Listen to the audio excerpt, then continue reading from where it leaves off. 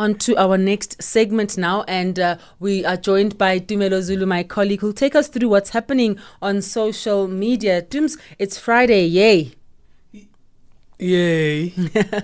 Tirumal is doing things there on the other side. Good afternoon, good day rather to you, Ayanda. Good day. Let's start with some good news. South Africans, matric students who are our grade 12 learners in South Africa received their results this week. Indeed, the results came out this week, and to the surprise of many, considering what had happened last year where we were hit, or the world was hit with the novel coronavirus pandemic.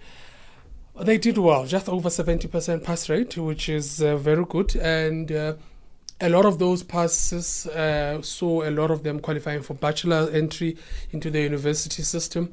And a little bit of pressure for government, of course, when you have so many students passing and going on to tertiary education. Majority of them do not afford the basics like your school fees and all that, meaning when they do go to varsity, they will need to be supported fully and wholly by government. Now, that's when the things like your NFSAS, your National Financial Aid Scheme, comes in. So the class of 2020 is going to face that. And again, those who decide to go into vocational schools, which is something that government is also pushing to say your TVET colleges should be a priority. Learners and students should actually see those as lucrative or attractive, much as they see your VETS or University of Johannesburg or Tshwane University of Technology as luxurious, as a best university. They should also do the TVET colleges because that's where they get experiential learning and teaching as well, So it's a surprise. I mean, the minister was very impressed with that. The president also, when he was answering questions, replying to questions in Parliament, took the opportunity as well to congratulate the class of 2020 and express the fact that under the difficult circumstances of COVID-19, they still made it. And again, emphasis went on to teachers who really went an extra mile.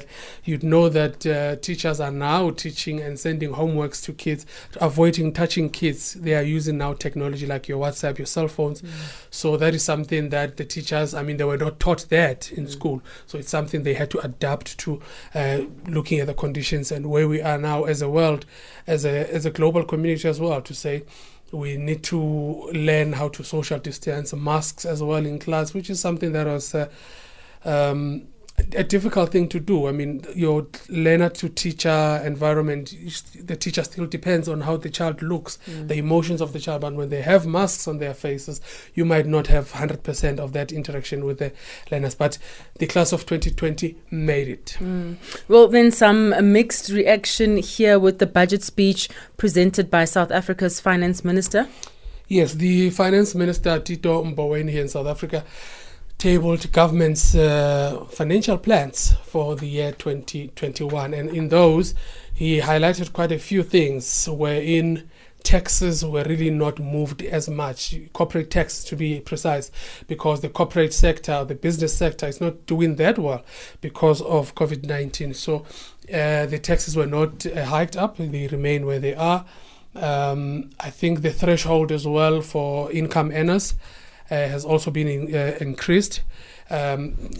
Sin tax has always been one of those taxes that is going to find a way of going up every year, which is your beer, your cigarettes and all that. So that has seen a little bit of an adjustment from the minister.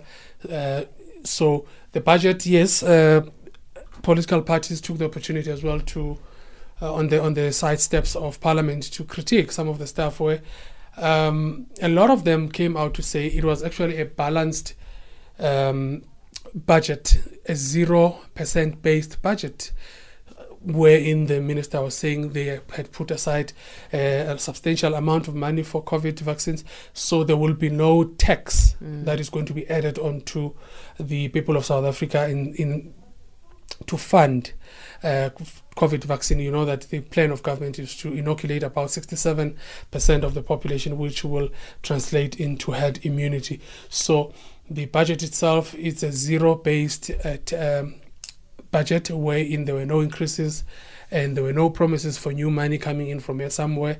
The main things that priority is now on government spending, which government needs to spend on SMMEs, your local businesses, your informal businesses, that government needs to find a way of supporting those, especially during this time of COVID-19. Thank you so much, Dooms, for bringing us up to speed with what's happening on social media. Let's take a last break before we go to our country profile, and then we end off on our last segment.